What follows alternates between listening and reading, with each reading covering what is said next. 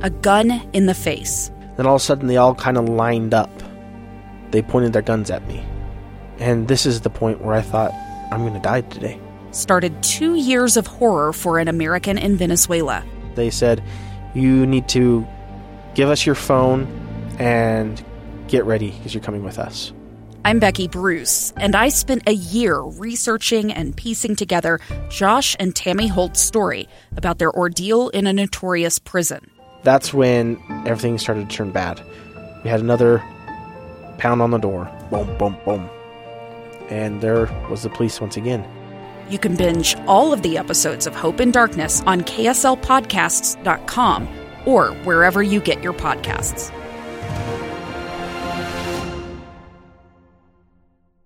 In today's episode of Project Recovery, leak control, just a mile long. And when she said that, it went to one thing, me.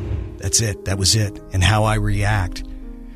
The court system was going to work at the court system pace. There was nothing. Make sure you listen to the end. Find us on Facebook at Project Recovery. We'll have that and much more coming up.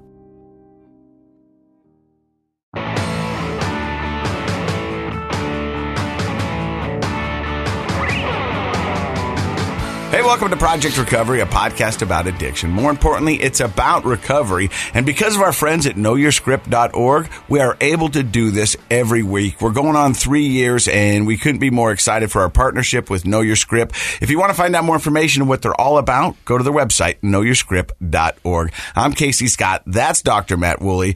Before the microphones turned on, we were talking about two important things. One was our experiences with the soap opera Days of Our Lives. Right. Which I really liked it when I was a kid. I was a latchkey kid, so I'd go home and I'd watch Days of Our Lives. And I was all in until Marlena got possessed by the devil.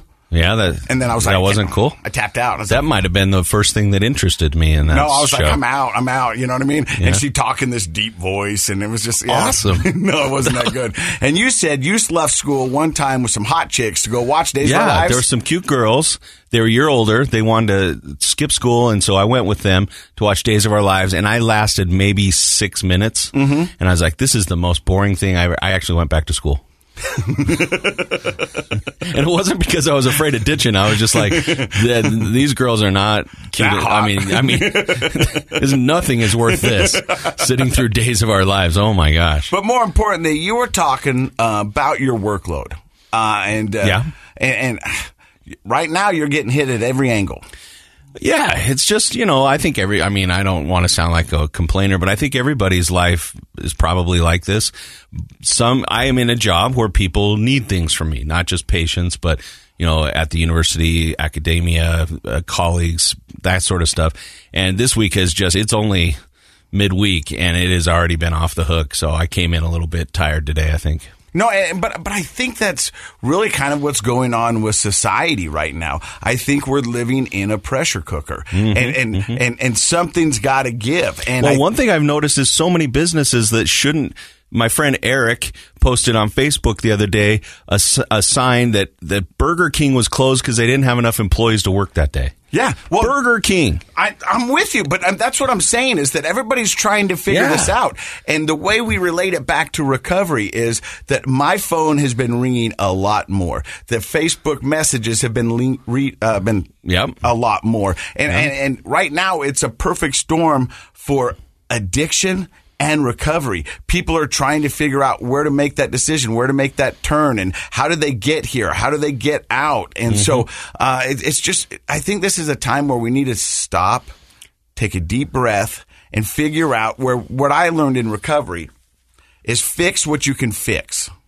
Mm-hmm. And that's what you need to do. You can't focus on what you can control. Yeah, you can't go back into the past, and you can't predict the future. So you need to make those moves and changes within yourself, and then figure out which way you're going. And that goes for people who are in recovery or struggling with an addiction, but for people that aren't struggling with an addiction. I think there's a lot of pressure. I brought up the Burger King thing because it's like that's the third restaurant recently that I've noticed closed because they either didn't have enough supplies or they didn't have enough people to work. Middle of the day on Saturday, we went to this pizza place a few weekends ago, and And the same thing, there's a note in the window. I just think everybody's under a lot of stress. I was thinking in my mind, what if I was the manager of any of those restaurants? Oh, that's stressful to not be able to be open on a weekend when you make your most money, right? A local ski resort here in Utah called Snow Basin, they just canceled their summer concert series because they didn't have enough employees to sustain it throughout the whole tour. Where are all these people? Like, I have to work. You have to work. Where are all these people that don't have to work? Is it stimulus money? There wasn't that much stimulus money. I don't know. And I think people are trying to figure it out. And, here on the podcast, we like to stay a little bit topical and we want to be on brand. But you said you were reading an article. And oh yeah, so I get these psychology and science type articles just kind of come across my email all Psychology the time. Today. Well, no, real science articles, and and I get them all the time, and most of them don't really apply to anything I'm interested in or what I do, but a few of them do, and I try to catch, read up on latest things. 2 interesting articles that came out this week, researched just this week, and I don't have them in front of me, so I'm not going to try to quote them, but one was on the relationship between suicidality, which means both thinking about and attempting suicide, and cannabis use. And the article kind of sets the stage by saying cannabis use since between 2008 and 2019, so in that 11-year period, went up 60 to 60%. 40% to 60%. So a 20% increase of people in the United States using in usage, right? And the question was, does that also correlate with suicidal thinking and behavior? And the answer is yes. We've had a high correlation between the two. The article does point out that some further research needs to be done for various reasons. But the point in bringing that up today, it kind of surprised me because people nowadays talk about marijuana as almost like this cure-all. It's going to fix your anxiety. It's better than drinking. It's not associated with violence, but maybe it is actually. And what we're finding is that we know it's associated with low performance. People are not doing a lot if they're smoking a lot. That's for sure. We know that. And now we know that there seems to be a correlation between suicidality and marijuana use. So I thought that was interesting and important to bring up to our guests. And I'm going to forget the name of the book, but there's another book that was written by, there's a book out written by a New York Times writer and it's called Tell Your Children the Truth About Marijuana. I think that's the name of the book. And I'm just barely starting to read it, so I'm not necessarily recommending it. But he's done some research that kind of is in the same vein as this article that we're talking about today. We expect a book report in a couple months. I'll give you a book. I'll have it read by next week. Ooh, yeah. I'm a reader. And then the next one, the next article, I'm going to quiz you on it. So the reason I stopped and read this article was the title, and it said, mortality. What's the mortality percentage amongst cocaine-using motorcyclists around the world? How's that for a title? Wow. And my first thought was, why do we need to do research on that? Because I think I know the answer. But what do you think? If you're a cocaine-using motorcyclist around the world, are you at higher risk for dying or lower risk for dying? Well, you asked me off air, and I thought maybe lower risk, but I didn't have any reasoning behind it. Of course it's higher. You're right. Like you're on cocaine and you're riding a motorcycle. Good luck. And then it reminded me of this old comedian who you told this joke, and he says, he goes, I'd always want to drive next to a guy smoking weed than cocaine, because if there was a guy smoking weed, he's all cautious and paranoid that he's going to hit anybody, and he can't really cause a wreck if you're going 10 miles an hour. He goes, but a guy on cocaine, he'd be like, I think I can make it, and he's taking chances. Well, now we have the scientific proof to prove that joke true. So, just FYI, if you're thinking about using cocaine and riding a motorcycle, don't. Yeah, I think that's just solid advice all around the board. Really pretty good, and now we have some science to back it up. I just thought it was funny. But that's what I love about having you as a co-host is that you actually look into these things and you try to keep your finger on the pulse of what the community is talking about. And that's what we want to be, is a resource here at Project Recovery for all things and helping you out and navigate it. And then we also like to bring you a story of hope or inspiration at least once a week. And today we've got that story. His name is Bo Walker. We're excited to have him here. We're going to find out more about his story in just a few seconds. You're listening to Project Recovery. A gun in the face. Then all of a sudden, they all kind of lined up. They pointed their guns at me. And this is the point where I thought, I'm going to die today. Started 2 years of horror for an American in Venezuela. They said, you need to give us your phone and get ready because you're coming with us.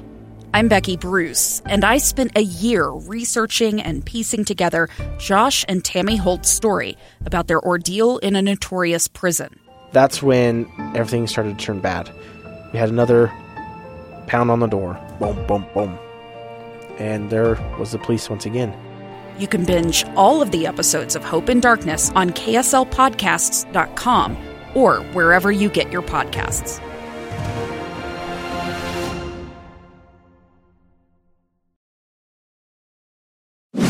Welcome back to Project Recovery. I'm Casey Scott. That's Dr. Matt Woolley. He's a clinical psychologist. That means he's the smartest guy in the room, or maybe he's not. Let's talk. Josh is here, though. Oh, Josh, yeah? Yeah, he's a pretty smart guy. And people don't know this, but Sexy Jesus cut his hair. He's looking good. Sharp, Yeah. like clean-cut Josh. I think he's getting ready to get back on the dating sites. I know he is. Yeah, and so you can find out more about him by go checking us out on Facebook. It's Project Recovery Podcast. We're going to put a picture up of you. But let's talk to our guest today. His name is Bo Walker. We've been trying to get you on the show for probably at least 6 months, wouldn't you say? Yeah, easily. Yeah, we've talked about it, and just schedules have not been able to jive, and today it did. So and I'm excited to have you here. Bo Walker, let's hear your story. And we always like to go from the beginning. Hold on a second. Yeah. Does your microphone say Bo?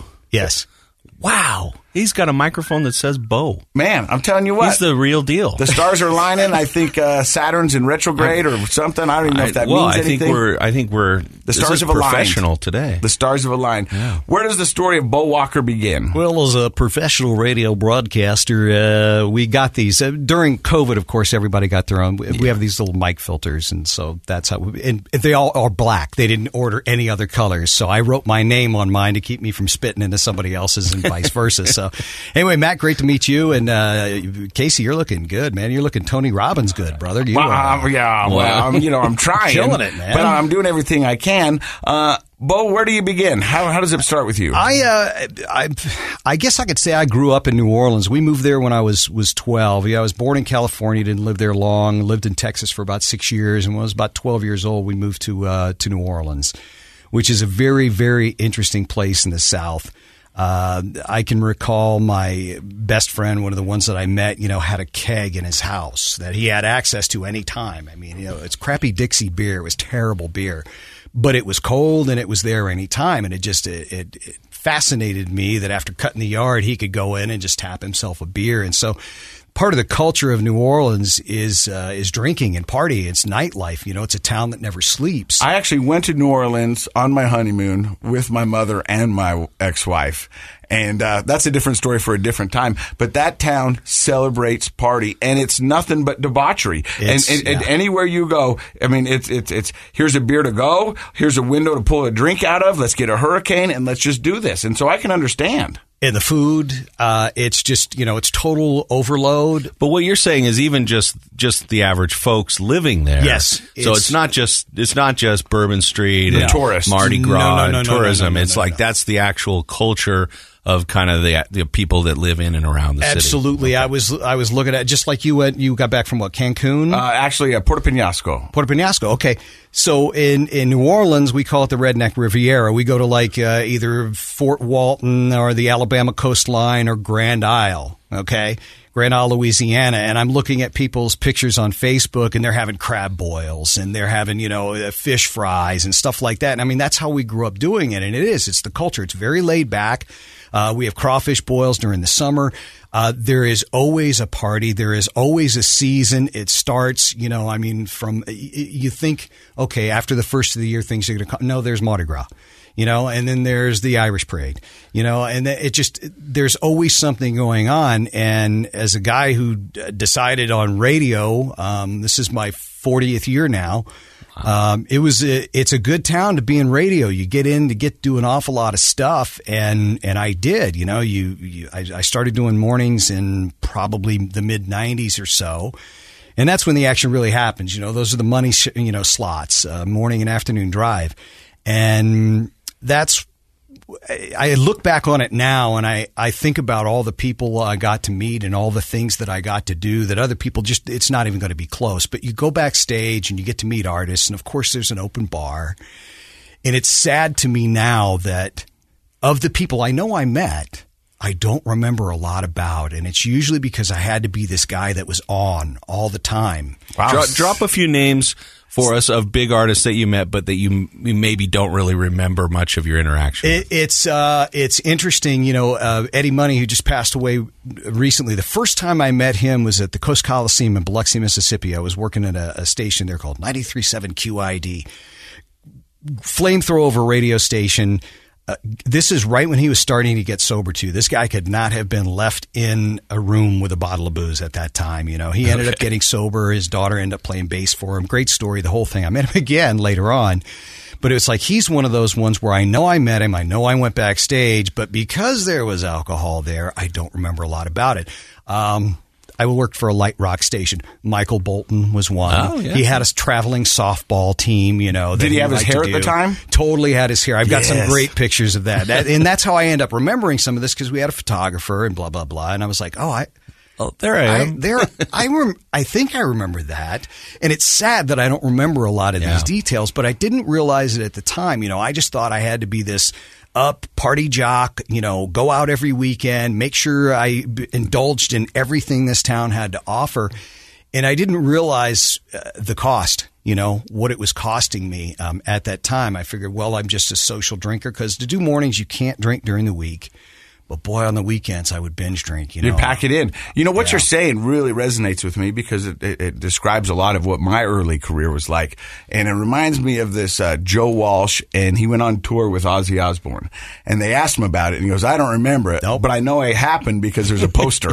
Yeah. But I remember getting kicked out of Midnight Oil's dressing room because I drank all their beer. I remember, me and the guy from Counting Crows, he wasn't happy with me. And I look back now and the story seems kind of funny, but in truth, they're really sad because I could have had these authentic moments where I could have talked to these guys and had a story. But now it's just a blur. And that breaks my heart. It does. Because I had a lot of cool chances of meeting people and idols and just threw it away because I was the same guy like you. Mm-hmm. Where's the open bar? That's it. Where's the free alcohol? Party? Yeah. Because it's sad. So do you remember is that when the alcohol really, you didn't have any problems in early childhood? No, not really. I know when it got bad, and it was a little bit later on, things started to change. My marriage started to change. I had a kid, and I was living in Mississippi and driving to New Orleans. I was off the air. I was program director at the time. It was 100-mile ride there and 100-mile ride back. And that was a daily commute? That was because I still had a house in New Orleans and one in Mississippi that I could stay there a couple days a week, which was problematic in its own self because I was the only one in the house. That meant I could still go out with my friends and party 2 days a week, show up hungover the next day because I was close. I didn't have to, have that drive. And I always told myself, I can wait. I can wait until I get home to drink. And when the box of wine got strapped in and became my co-pilot on that ride home, I knew I had some problems. I was breaking all the promises to myself, at least, that was a boundary I had set. At least I'll wait till I get home. I don't know what I'm walking into. My ex-wife now is an alcoholic as well. And I didn't know how many ahead of me she'd be. I don't know what problems happened that day, but at least I said I can wait until I get home. And when that went away, it was like it was full on at that point. It's interesting that he says that because we've had a lot of people on this podcast. And believe it or not, addicts do have some boundaries in the beginning. I think that's actually the most common story. In the beginning, people making, like you're saying, Bo, making promises to themselves and setting boundaries and, I'll only drink at this time or just I won't, beer. Yeah. Or just beer. No hard alcohol anymore. Yeah. But then those boundaries get fuzzy and warped over time, right? I mean, as stupid it is, there's that dumb country song, It's 5 o'clock somewhere. Yeah. And that all came about to justify drinking at 11 o'clock. Yeah. And that's what we do is we trick ourselves or we get clever. And then all of a sudden we find ourselves breaking boundaries that we set for ourselves that we said we'd never do. And then you do that. And then the next one. And then it's pretty soon you're just fighting to get whatever you can whenever you can. Mm-hmm. And in recovery, I find it's the same way. In one of the recovery places I was in, you didn't have to make your bed, but at least throw your covers up in case they did a tour or something. And, they wanted the place to at least look okay.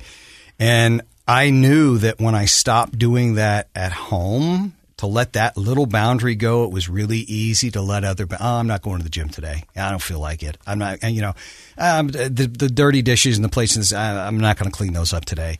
I was supposed to go meet a friend. I'm not going to do that. And it's like, I know that when that small little thing that I let go, it lets the bigger stuff go. And that really is such a fast. true behavior principle, whether it's applied to alcohol or just your daily life. Yeah. If you start to let the little things slip, then the big things start to slip as well. And there is that commencement address by some general or colonel who talks about making your bed yes. is the most important thing you do that day, because if you get up and make your bed, you are, and there's research on this, you're much more likely to go to the gym, to do the dishes, to comb your hair, to shave, to do all these things that make your day a success. Mm-hmm. But if you start off by hitting the snooze button and not making your bed, boy, it's kind of downhill for most of us. So that it's a true principle, whether it's just regular behaviors or alcohol or whatever. See, where I went to treatment, they said you make your bed first thing in the morning, because if you've done nothing else, you've done at least one thing for the day. Yeah, you start You've off accomplished a goal. Yeah, with a goal. Yep. So you said you're strapping in a box of wine into your car. You're going home to. But your I'm kind of curious. I'm sorry to interrupt. Sorry to interrupt. I'm going back to this. I got this 12-year-old and a keg in my head still. So I'm just kind of curious. When you moved there and you were introduced to this culture, it may not have become a problem, but did you start having a lousy Dixie beer with your buddy at 12, or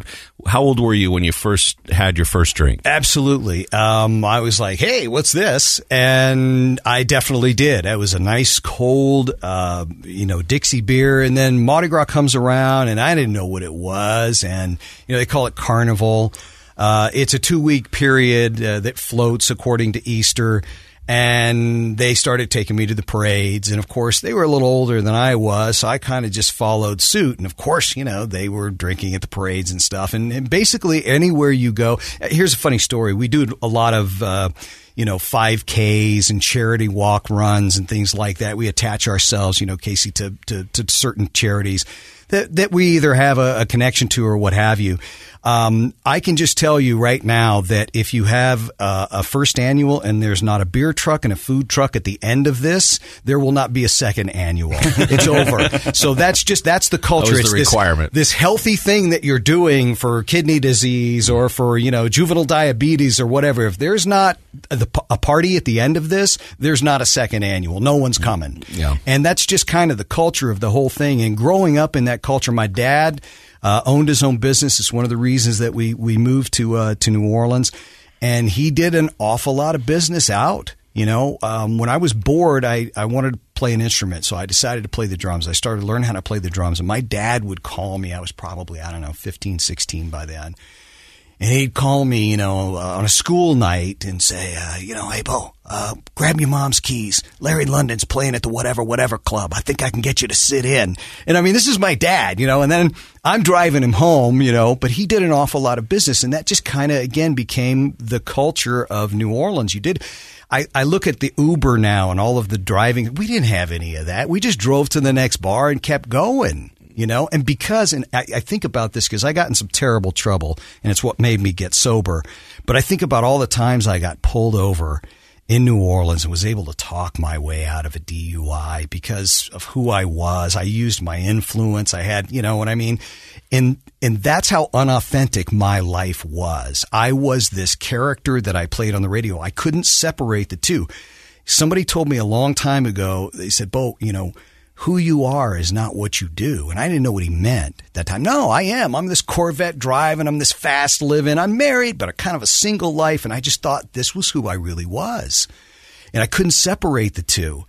And then when I started going to treatment, I was almost 50 years old, and you're sitting in a group circle and you're trying to figure out who the hell you are at that age. It's tough. It's tough because you've been so unauthentic your entire life. I think that's a great point because people our age are going to remember what celebrities you DJs were back in those days. I mean, you were like the cowboys. You were very, very cool, driving Corvettes, doing all that big living, hanging with the artists. I think nowadays younger people don't quite get that from the 60s to the 90s, like what that 30-year period it was like. But you bring up a really interesting psychological point. I think everybody to some degree is in danger of what you just said, but especially if you have celebrity. And that is confusing who you really are with the persona you've created, the character, as you said, that you've created. And that creates an internal dichotomy or stress. Like you go home and you don't really feel like you. And I think Casey's talked about that a lot, going home and kind of feeling like, well, am I really Casey Scott or am I Casey Scott? You know, dad, like who am I? And you go home and if you don't have that celebrity around you to kind of remind you that you're the character, then you have to go home and battle with, am I me or am I the character? And that can be really confusing, very frustrating, and often so difficult that you want to numb it out with alcohol, drugs. Well, I can tell you this right now, because people, 5-10 years ago, Casey Scott's this fun-loving guy who's always on the move and doing cool stuff. Well, I think a lot of people remember you from your road tripping days, and your job looked like the most fun. And it was a blast. But then I would sit there and go, they think Casey Scott is this. Casey Scott is a sad sack sitting on his back deck all alone, drowning his sorrows in a 12-pack. Yeah. So, but you had to be both, though. Yeah. And Bo had to be both. And I just think it's fun to reminisce about the days when the biggest celebrities, besides the guys playing the guitars, were the DJs. Oh, yeah. And I just think a lot of my kids nowadays wouldn't quite understand that. Yeah. But there was a good all my life growing up, you kind of tune into your favorite DJ and you want to find out what they're doing, and they're just living this life. And in reality, you end up creating a duality of two different lives. And I picked the perfect career for me. Actually, it was a crash course because I didn't like me. I wanted to be anybody else but me. Of course, I didn't work on core issues until I started going to treatment. I had never seen a therapist. I was like Good Will Hunting. I'd sit on the couch and go, okay, let the healing begin. What do we do? I had no clue. There's kind of a staple here on the podcast, and that would be someone's rock bottom. And wow, I'd love to tell you that story. I mean, I think we'd like to get to know how at 50 you decided recovery was the road for you. After living this fast life, this dual life, it sounds like a failed marriage. You have a son. I mean, where does it all come to a point where you go, I'm done, I'm out? I thought, as most addicts, you hit rock bottom. I had several. I went 7 times through treatment. The first time I went was around 2011 and knew nothing about recovery. Now, did you go through it just to appease people around you, or did you go because you thought you needed it? Because we've had a lot of people on this where their first venture into a treatment facility was just to prove to everybody else they make your boss happy, make your wife happy, I knew that I needed to go. And so I thought, well, I'm doing the right thing here. Like most families of addicts who go to treatment, you think, well, I'm going to go do my 30 days and then I'm going to be cured and I'm going to come back and everything's good. You're not cured. You know that. And so I did that. I filled out my FMLA paperwork. I thought, I was really worried about, going back and, what people are going to say. That first experience at that treatment center, it was in Navarre Beach, Florida. It was terrible. I knew nothing about treatment at that time. Ended up having to go back. And the way I got to Utah was because the ones that I had went to before were all 12-step. And I just hated 12-step. I love it now. I hated it. I don't know. Well, I know why I was brushing that off. Until recently, that was the main and only promoted way of getting sober and staying sober. Don't drink, believe in God, go to meetings. And for a lot of people... And make amends. Make amends. And the principles are great, but for a lot of people, it just doesn't click and they give up on treatment. Yeah. So I Google, non-AA based, because I had to go again. I mean, I was spinning out of control. And I found Turning Point over here in Sandy. And the only reason I knew Sandy, I'm a long-distance motorcyclist, so I would, go 10 days, 2 weeks at a time on a motorcycle all the way from New Orleans or Mississippi, come out west here. Ever cocaine on the motorcycle? No, but I can tell you a funny story about that. It's going to be quick, too. The only time I've ever been down on my motorcycle, been in an accident, is when I've been high or drunk. That's it. Been down 3 times, and that's the only time I've ever been down is when I've been high or drunk. Well, that'll do it. So Dr. Matt's right then. Totally. Yeah. And good information, Dr. Matt. That was another boundary I set, was I was not ever going to drink and ride again. And the second rehab place I went to, I rode my motorcycle because I knew I would at least show up sober. Oh, okay. Yeah. So I didn't break that boundary. Well, I have a motorcycle too, and I can't imagine trying to drive a motorcycle drunk or high. So you're spinning, it's terrible. You're spinning out of control. You Google non-12-step treatment centers, and it brings you to Utah. Yes, to Sandy, Utah. So for number one, that was in October of 2014, I went to Turning Point. And that's where, in addition to trying to get, the nuts and bolts of what your addiction is, you work with a therapist. And for the first time, you sit down and you have to take a really hard look at who you are. A little inventory, unpack some stuff. It's try to figure out maybe why you drill down, became an addict. Well, right? he said it just about 10 minutes ago. You didn't like yourself. You wanted to be anything but yourself. Yes, and I was able to hide in radio. I could be anybody I wanted. I changed names dozens of times. New town, new persona. You could be anybody you wanted to be, and I was able to hide in that for a long period of time. So I went to treatment there. I don't know, I probably did 45 days. You get out feeling good. You got this new tool belt. You got this new way of talking. Living in the pink cloud. The pink cloud is awesome. Anything's possible. I can go home and deal. My wife says this. I use an I feel statement, and I'm going to do some reflective listening. I've got all these wonderful tools, man, and I've got it on it. And I relapse very quickly. I go back. So how many times did you go back to Turning Point? I ended up 4 times at Turning Point, and it was the last time that finally took because I had nothing else. But you were at least smart enough, it sounds like, to go back. I mean, a lot of times we've met people on here, and I met people in the streets, and they go, treatment's not for me. I gave it a shot once. It's just, that's not going to work for me. And I think it was the one thing that was working for me with my son. My son knew that he was growing up with 2 alcoholic parents. And I think the reason that, he liked me was he said, Dad, at least you're trying. Mom is never going to go. And she hasn't to this day. She will never go. Mm-hmm. Obviously I still have a relationship with her. We share a son. And, but that was the one thing that always stuck with me. He said, Dad, at least you're trying. I love my sober dad. I don't like my drunk dad. And it's funny. It's not really funny. It's sad because that is what ended up getting me sober is that I was living out here at the time. I spun out really bad in April of 2017. Decided, you know what? I'm paying for this big house over in Mississippi. You know what? I'm going to go to treatment. I'm going to finish that. I'm going to pack my stuff and I'm going to move back home and I'm going to move into my house with my wife that I'm not getting. Bad idea. It was a terrible idea. Oh, yeah. I relapsed very, very quickly. And then in December of 2017, my son and I had an altercation. And I have a concealed carry permit and I had my pistol on me at the time. Police come. I go to jail. The whole thing, restraining orders. You find out who your friends really are. I slept on people's couches until they kicked me out because even then I didn't stop drinking and they were pot smokers, so I indulged in that as well.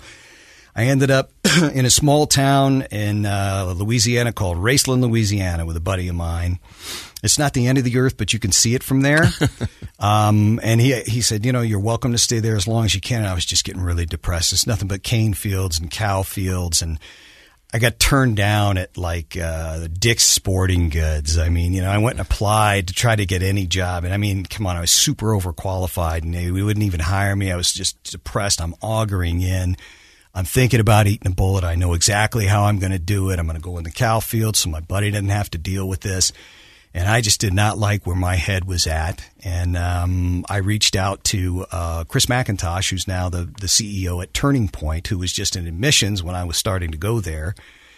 And I said, Chris, I don't like where my head's at, and I probably won't have it on my shoulders very much longer unless I can get some help, man. What can you do for me? He says, well, give me a bit. Let me talk to not only Dan, who was still there. Dan's CEO at Aqua now, but Kathy, who had gotten me back in there a couple of times as well. They called me back, and he says, okay, can you get here? I said, I can get here. Can you be sober? I said, yep, I can get here sober. And I said, so am I going back to residential? And he went, no, you do really good in residential, which I do. I kill residential. I'm the best at it. If there was a trophy awarded for residential, I would be number one. I do the bookwork perfectly. I understand the language. I feed back to you exactly what you want to hear. I'm really good at residential. I can imagine. And so he went, nah, we're not going to do that. We just flipped one of our small houses into a residential, into a transitional. So you're going to go to transitional living. I was like, all right. I didn't know what that meant. I didn't care. I had a place to go, and I drove out there. And on the 22nd of January in 2018, that's where I went. And because I had no other place to go, I had restraining orders against me. No one was talking to me. My family wanted nothing to do with me. I get that. My son wasn't talking to me. The court allowed me to reach out to him electronically only one time a day, either email or text. The first text I sent him, he gave me the thumbs up icon, and I didn't hear from him again for an entire year. Wow. Do you remember what you sent to him? Well, at first it was, in my manipulative way, what can I say that's going to make him answer me? Okay, and I'm seeing my therapist at the time. And she says, well, first off, maybe you ought to just back off. Okay, don't text him every day, maybe every 2 or 3 days.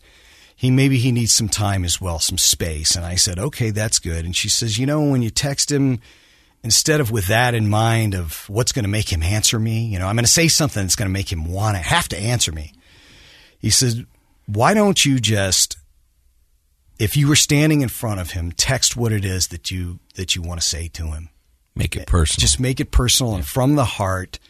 I know you've apologized. I know all of that. You've done it many, many times about what happened. But just talk to him. And that's what I started doing. I started just texting what I felt that day because I was really starting to understand who I was at that point. And it's exactly what I needed. Nobody but my mother was talking to me. That was it, my mom. And I lost my mom this past January. It was terrible for me because she was the only one that was speaking to me at that time. And it was quite a learning experience. I had to take it seriously. I ended up going to sober living for a year. Because I had no place to go. I was 90 days already in transitional, which nobody stays 90 days in transitional. It's meant to be there 5-6 days until you find something else. Mm-hmm. They kept me there, went to day treatment, went to IOP, and I'm watching some of the people in transitional checking out sober livings. And I'm like, what's this sober living about? I had a terrible idea of what it was. It was like, shower curtains and cots and guys shooting up. And I was in $1 million house. It was great, over in Draper. It was ended up working out. I never thought in a million years as a 50-something-year-old man I'd be living with 7, 20, or 30-something-year-olds. But it was the best thing I could do for me. It kept me accountable. I had to have a job. That's when I started working in the field, in the recovery field. I was a cook. I was at Cirque Lodge for a while, cooking there. I cooked at Deer Hollow for a bit. I loved Deer Hollow. They handled first responders. I cooked at Turning Point for a little bit. But because of my background, because I had a DV on my background, no one was going to hire me. And I lost all of those jobs. Aqua hired me over in Midway. For those who don't know, DV is domestic violence. Domestic violence, yes. I was looking at 2 felonies. And for the first time in my life, and I thought about this, and I brought it up before, how many times I'd gotten out of the cops and the trouble that I was in. I thought, okay, I'm going to get me a good old boy lawyer. I'm going to have him, I'm going to get out of this somehow. And I thought, to do this, I'm going to have to put my son on the stand and call him a liar. And that's not a really good way to try to repair a relationship with your son. No. And someone that you want to have a relationship with the rest of your life. And I said, you know what? This is it. For the first time in my life, I'm going to be accountable. I'm going to be a stand-up guy. Whatever that judge says, I'm going to do. I'm going to have my lawyer do his thing. But whatever it is, if he says jail, and that's all they were offering was jail. There was no plea. There was no, it's a first-timer. There's no this. Really? The only thing my lawyer was coming back with me was jail. How much?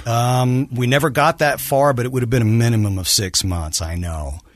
You know, for a guy that's never been to jail, the 3 days I spent in jail in Pascagoula, Mississippi was not pleasant for a white boy like me. If you've ever been to Pascagoula, Mississippi. Never been. Yeah, you don't want to. I also get the sense that maybe it was a little frustrating because back in Mississippi, New Orleans, that area, you were somebody, or your character, your persona was known, and it maybe gave you a sense of power, even though it was inauthentic. Here in Utah, I'm not sure, did people... Like you didn't have that same Were they cachet. enamored by you? No, but I got to start again, guys. I use my real name now. People call me by my real name, and it's weird because I never used it. I did business in it. I bought cars and motorcycles and houses and set up lines of credit in it, but nobody called you that. Not even my family. No and Casey's way. real name's Eugene. No, There it's you not. have it. It's Casey. There you go. I remember the day we sat down, and that's when I started with 107.5 The End, and they were like, "What do you want your name to be?" And I was like, Casey. Yeah. Casey. And they go, "Yeah, but you can pick any name." I said, "I'm pretty cool with Casey Good Scott." with Casey, huh? Because I was smart enough, well, maybe not, because but You I didn't knew want to name yourself after a Mexican burrito or anything? but I knew when this ended, I would have to be me, and I always just wanted to be me. That's pretty good because back in the day, being a DJ, you got to pick a name, and as soon as you start getting called by some other name, you create a different persona. Give me three right? of your best names you've gone by. I was Wild Man Walker at 93.7 QID. It was the best, man. That was the best time I ever had in radio. People called you Wild Man, I bet. People still. Hey, there's a Wild Man! And that's the funny part is that I know where, like, if people call by what they call me, and if I see them again, I know exactly where I was at that time. So if they called me Wild Man, I knew I was in Biloxi, Mississippi during, a period of time, 89, 90, whatever it was. So I'm Bo Walker now. I'm Alan Hughes on FM 100.3. I was BJ Fox. I was the Doc of Rock. I was a scrub tech for a while. So I would get off of scrubbing at this hospital, right, passing instruments like Margaret Houlihan on MASH, you know what I mean, stat. And so I still have my scrubs on, and I do the 7 to midnight show at KXOR in Thibodaux, Louisiana, right? Judas Priest at 8 o'clock in the morning. It was awesome. It was a great rock station. He was the Doc of Rock. I was the Doc of Rock. Love it. Who else? I was, 10, 12 names, and I just changed names. Before we talk about your recovery, what do you think made sense to you at Turning Point? Because you Googled non-12-step based treatment facilities. And you went back 4 times or so. So what was their? How did they do it? Again, it's therapy-based. It's DBT, CBT. Cognitive-based therapy. And that's dialectical behavior therapy, cognitive behavioral therapy. The idea is that in those kinds of therapies, you're really digging deep and looking at your patterns, your habitual patterns of thinking and behavior, the stuff that we're not even really aware that we do, and realizing how much of that is leading to the negative outcomes that we're trying to get rid of. And then this is the kind of therapy that's work. And in fact, I usually tell people the best analogy for this kind of therapy is going to the gym. It's training. What we do know is it's hard work. We also know that most people quit early and they don't get the results they want. But we also know if you keep going to the gym, you're going to get fit. Yep. And if you keep doing this kind of therapy, but it's hard work, isn't it? It's terrible. The heavy lifting is immense. It's brain work. It's having to look at yourself a way you've never looked at yourself before, and you don't want to. Nobody wants to see the warts and the ugly stuff, man. And when you start to uncover that and you realize, oh, man, I'm that a-hole. I'm that guy that I hate of everybody else. I'm that guy. And you start to look at your core issues and you see how it shaped everything about what you've done up to this point. And you have to take accountability for it. It was finally at that point where I took accountability for whatever the judge was going to say. I'm going to ride this out, and I'm taking accountability. I had to go back through my life and take accountability for everything. I knew my story. I knew what I told you, and I knew what I told myself about what happened, and then I knew the truth, and I buried the truth. That's the thing, though, too, is that there's so many lies going on. There's lies to other people. There's lies to yourself. And I got so good at lying to myself that you could have got me up on a stand, and they said, tell the whole truth and nothing but the truth. And that's the story I would have told you because I believed it that much. Oh, yeah. People, we have this tremendous capacity to convince ourselves of our own warped reality. It reminds me of that Seinfeld where George turns to Jerry and he says, Jerry's trying to figure out how to lie and he doesn't know how to lie. And George is like, I can't help you, man. Sorry. And then as he's leaving, he turns and he says, just remember, Jerry, it's not a lie if you believe it. If you believe it. And that's funny / sad because back to cognitive behavioral therapy, if you really dig deep, no matter how functional you think you are, you have some of those lies. We all do. Yes. And sometimes they, to promote and keep an addiction going for decade after decade, those lies stack up and stack up and stack up. And it's a lot of work to remind yourself, oh, wait a second, that's not true. That was a lie I told myself for 20 years. Here's the truth. Unpacking that, like you said, is really tough work. And people don't believe that. They don't understand that when you're doing EMDR or you're doing brain spotting, neurofeedback, all of this stuff, the CBT, all of the groups, all of the therapy sessions, this is all brain work, and it's exhausting. It is exhausting. It's emotionally draining because when you have to get truthful with yourself and stop telling yourself the lies and believing the lies, and because we all know what happened. I know the truth. Again, I know the story I told you, and I know the story I convinced me was true. But to make myself look better, I told these stories, and I manipulated. I wanted outcomes. I've often said that, a lot of people have a fear of failure. I had a fear of success. Every place I went, I always did better. It's like, okay, now do I go to a top 10 market? And if I succeed in the top 10, should I go to a top 2? What if I get there and I can't perform this way? So I'd make up some excuse as to why I didn't get it or why it wasn't right for me or whatever. I was the fear of the success. What if I can't keep up? Because I knew that this persona, this person that I was spinning out of control. What would I be in a top 10 market? How terrible would that be? Limiting yourself because you're thinking, well, I can't get there. The person I'm becoming isn't going to make it there. They're going to figure me out. Totally. So I'm going to stay here at this level where I've got people snowed and myself snowed, but the reality might catch up with me at that top 10, so I better hang back. Is that what you're saying? I know I'm a fraud, and we all have that. Oh, my God, what if they figure out I really don't know what I'm doing? Luckily, in the 40 years of me doing this, I feel I have some confidence, and I kind of know what I'm doing with this particular job. But, back then, that's absolutely what it was. It was that fear of success, not necessarily failure. But unpacking all that stuff in residential, in treatment, in IOP, and continuing with a therapist and finding these things out about yourself can be ugly work. But then, there comes a time where I just had to draw the line and said, you know what? I'm going to be authentic. I'm going to be accountable. I'm going to stop manipulating. I'm going to stop negative talk to myself. I mean, I had to make these decisions in order to stay sober. And I think going to the sober living was a big help because there was accountability there as well. And I've always tell people, because I work in the business now, and I tell people the longer you can stay, the better chance you give yourself of staying sober in the long run. Because I left too soon every time, and I did no aftercare. But you kept coming back to Turning Point, which sounds like for you was aptly named, and you're saying, but it was all this really, really hard work.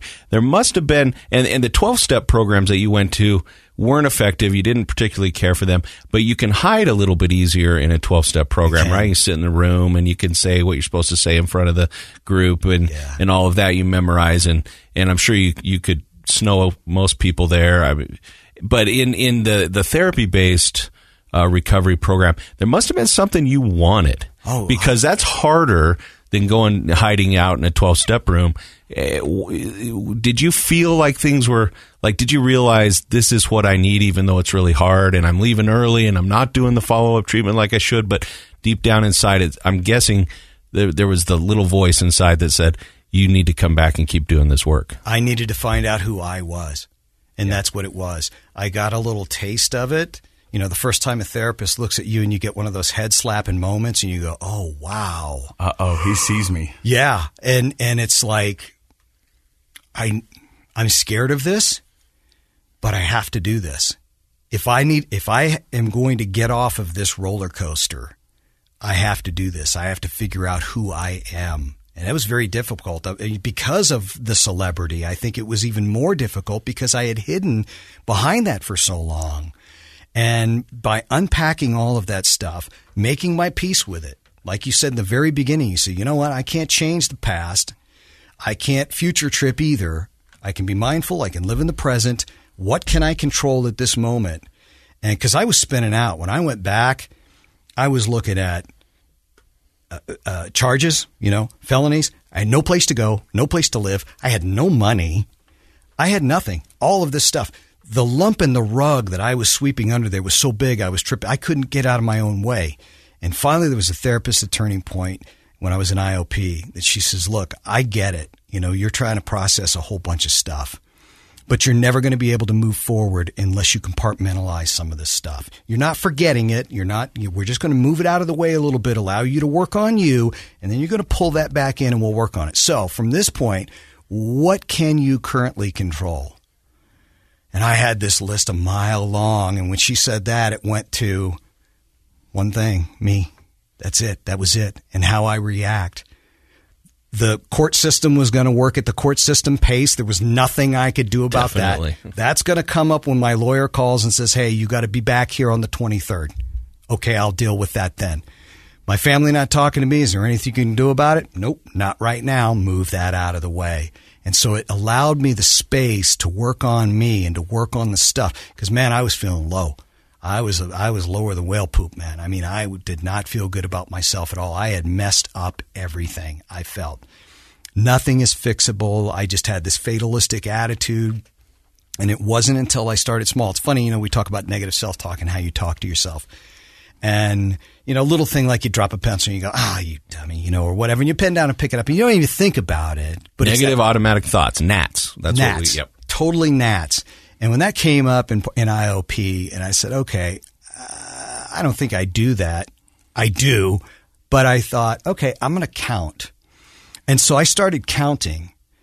And at some point, you stop yourself. The rest of the exercise, as you know, is to give yourself a compliment, to tell yourself, okay, you're not a dummy. You just dropped a pen. You're a fairly smart guy. You went to college. You just dropping pens is not an IQ test. Exactly. Yep. And so instead you look at yourself and you say, but I'm a really good person or whatever it is. I never got to that point because I'm still only at the like me stage. I'm not at the love me stage yet, but I can look at myself in the mirror at night and go, I didn't screw anybody over today. I didn't lie, cheat, steal. I didn't manipulate. And thank God I did not use. And so it started with that little exercise of me counting how many times. Mm-hmm. And then it would be like if I did drop something, I'd go, and I'd stop myself. Mm-hmm. And I was like, okay. Then I eliminated it altogether. And that was one step in moving forward in my confidence building. That's a huge step, though. Huge step. For me, it was. We talk on the show a lot about thoughts, feelings, behaviors, that kind of pattern. And if you start with a negative thought, and it's so automatic that you're not even fully aware of it, there's no way the next thing, which are the feelings that are going to come, can be positive. No. And if you're not feeling positive, if you're feeling negative about yourself, what chance are your behaviors to be productive, right? So thoughts, feelings, behaviors. If every day I'm walking around telling myself what a dummy I am, my mood's always going to be low and my behaviors are going to be less than stellar. Yeah. And that can last a day, a month, a year, a decade, and so overcoming that, doing that exercise, that's actually a huge shift towards healthy, productive self-care. And I needed to do that. It was just like making the bed thing. I needed to start small. I thought I had this mountain that was so massive that I was never going to fix, never going to get over. And I said, you know what? You're never going to if you don't try and start somewhere. And that was really like my first exercise of trying to unpack all the stuff that I had, and just go, you know what? Concentrate on you right now. The rest of this stuff is going to play out. We just keep living the right way, keep doing the right thing, knowing that we're standing in our truth and being honest and accountable for what's happening, and good things are going to continue to happen. So we're not messing with the process, which I never thought I'd do, because I thought I was controlling everything. Right? Oh, yeah. I'm driving the bus, right? I'm making this happen. Right. And control is such an illusion, right? For sure. Yeah, so. When we sat down to do this podcast, I said, Dr. Matt, the smartest man in the room. And I think you're really smart. But I've learned so much from listening to you today, Bo. Oh, I have too. I have too. You have a wonderful story. You have a wonderful outlook. And I think you're going to be hope and inspiration to so many out there who have listened to this podcast. If people want to find out more information, about what you're doing, where would they go? Well, I work at Chateau Recovery now. I work here at the stations as well. I just made 2 years. Congratulations. Yeah. That's awesome. And I didn't know if I was ever going to go back to radio because At What Cost came back up again. What if I do this and I'm unauthentic again and I become this person I don't want to be? And so luckily for me, it worked out. I love working here. I love the people I work with. It's a great company. I don't know. I don't have a website or anything. But and FM 100, they don't play Judas Priest at 8 o'clock in the morning. Nope, that's not happening. He's for not sure. the Doc of Rock there. He's not the Doc of Rock anymore. Ladies and gentlemen, that's right. Well, my takeaway from today is that old little cutesy saying, "Mighty oaks from little acorns grow." And I love your message of start with something small that you can control, focus on that, and watch it grow into something that is authentic and successful. And I'm so happy that you were able to come on today and share that message. Yeah. And be patient. Oh, and it is patient. I learned patience. You know what? People go, I just want to get better. And I go, it took you a while to get where you were. It's going to take a while to get back. Yeah. The thing I want people to walk away with the podcast today is that it's not how many times you get knocked down. It's how many times you get up. Definitely. And, for those who say, we're going to try recovery once. Well, for some people, that works. For others, it don't. I think you need to keep going back to that well until you got what you need. Yeah. Well, that's definitely what you did, right, Bo? Mm-hmm. Absolutely. I knew I needed to continue to go back. I mean, I was ready to end my life. I was ready to, which would have ended my pain, but it would have killed my mother a whole lot earlier. What would it have done to my son, my wife, the people that I left behind would just have inherited this pain. And I thought, you know what, that's not fair. Let me go fix this. I caused this. Let me unravel this and let me fix this. Last question. How is your relationship with your son today? Awesome. He lives with me. Really? I'm sending him back on a flight early August back to spend the summer with his mom. But, yep, I drove him to Sandy every day to finish the little charter school over Beehive. He graduated this year. Oh, great. He lives with me. Everything is fixable, but it takes time. The thing it taught me was patience. And it's funny, for a guy, this happened when he was 15, 16 years old, right? When I finally talked to him again, I was like, man, did you at least get my messages? How come you didn't answer? He said, Dad, I heard about everything you were doing. I knew you were doing well.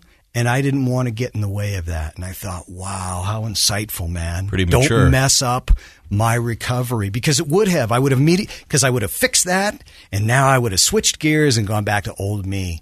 And by him teaching me that patience piece, I can fix stuff, but it's not in my time. It's in your time. I say trust the process, and I want to say thanks to everybody for stopping by and listening to Project Recovery today. Don't forget, Project Recovery is brought to you by Know Your Script, and Project Recovery is a KSL podcast. Thanks, Bo. Thank you, guys.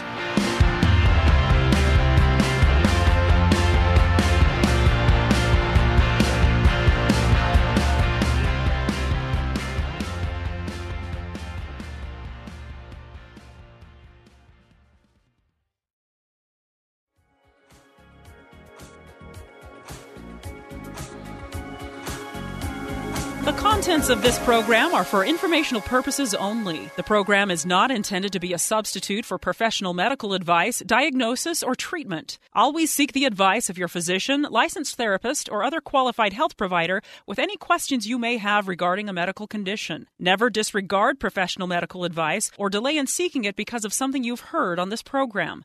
KSL does not recommend or endorse any specific tests, physicians, products, procedures, opinions, or other information that may be mentioned on the program. Reliance on any information provided on the program is solely at your own risk. A gun in the face. Then all of a sudden they all kind of lined up. They pointed their guns at me. And this is the point where I thought, I'm going to die today. Started 2 years of horror for an American in Venezuela. They said, you need to give us your phone and get ready because you're coming with us. I'm Becky Bruce, and I spent a year researching and piecing together Josh and Tammy Holt's story about their ordeal in a notorious prison. That's when everything started to turn bad. We had another pound on the door. Boom, boom, boom. And there was the police once again. You can binge all of the episodes of Hope in Darkness on KSLPodcasts.com or wherever you get your podcasts.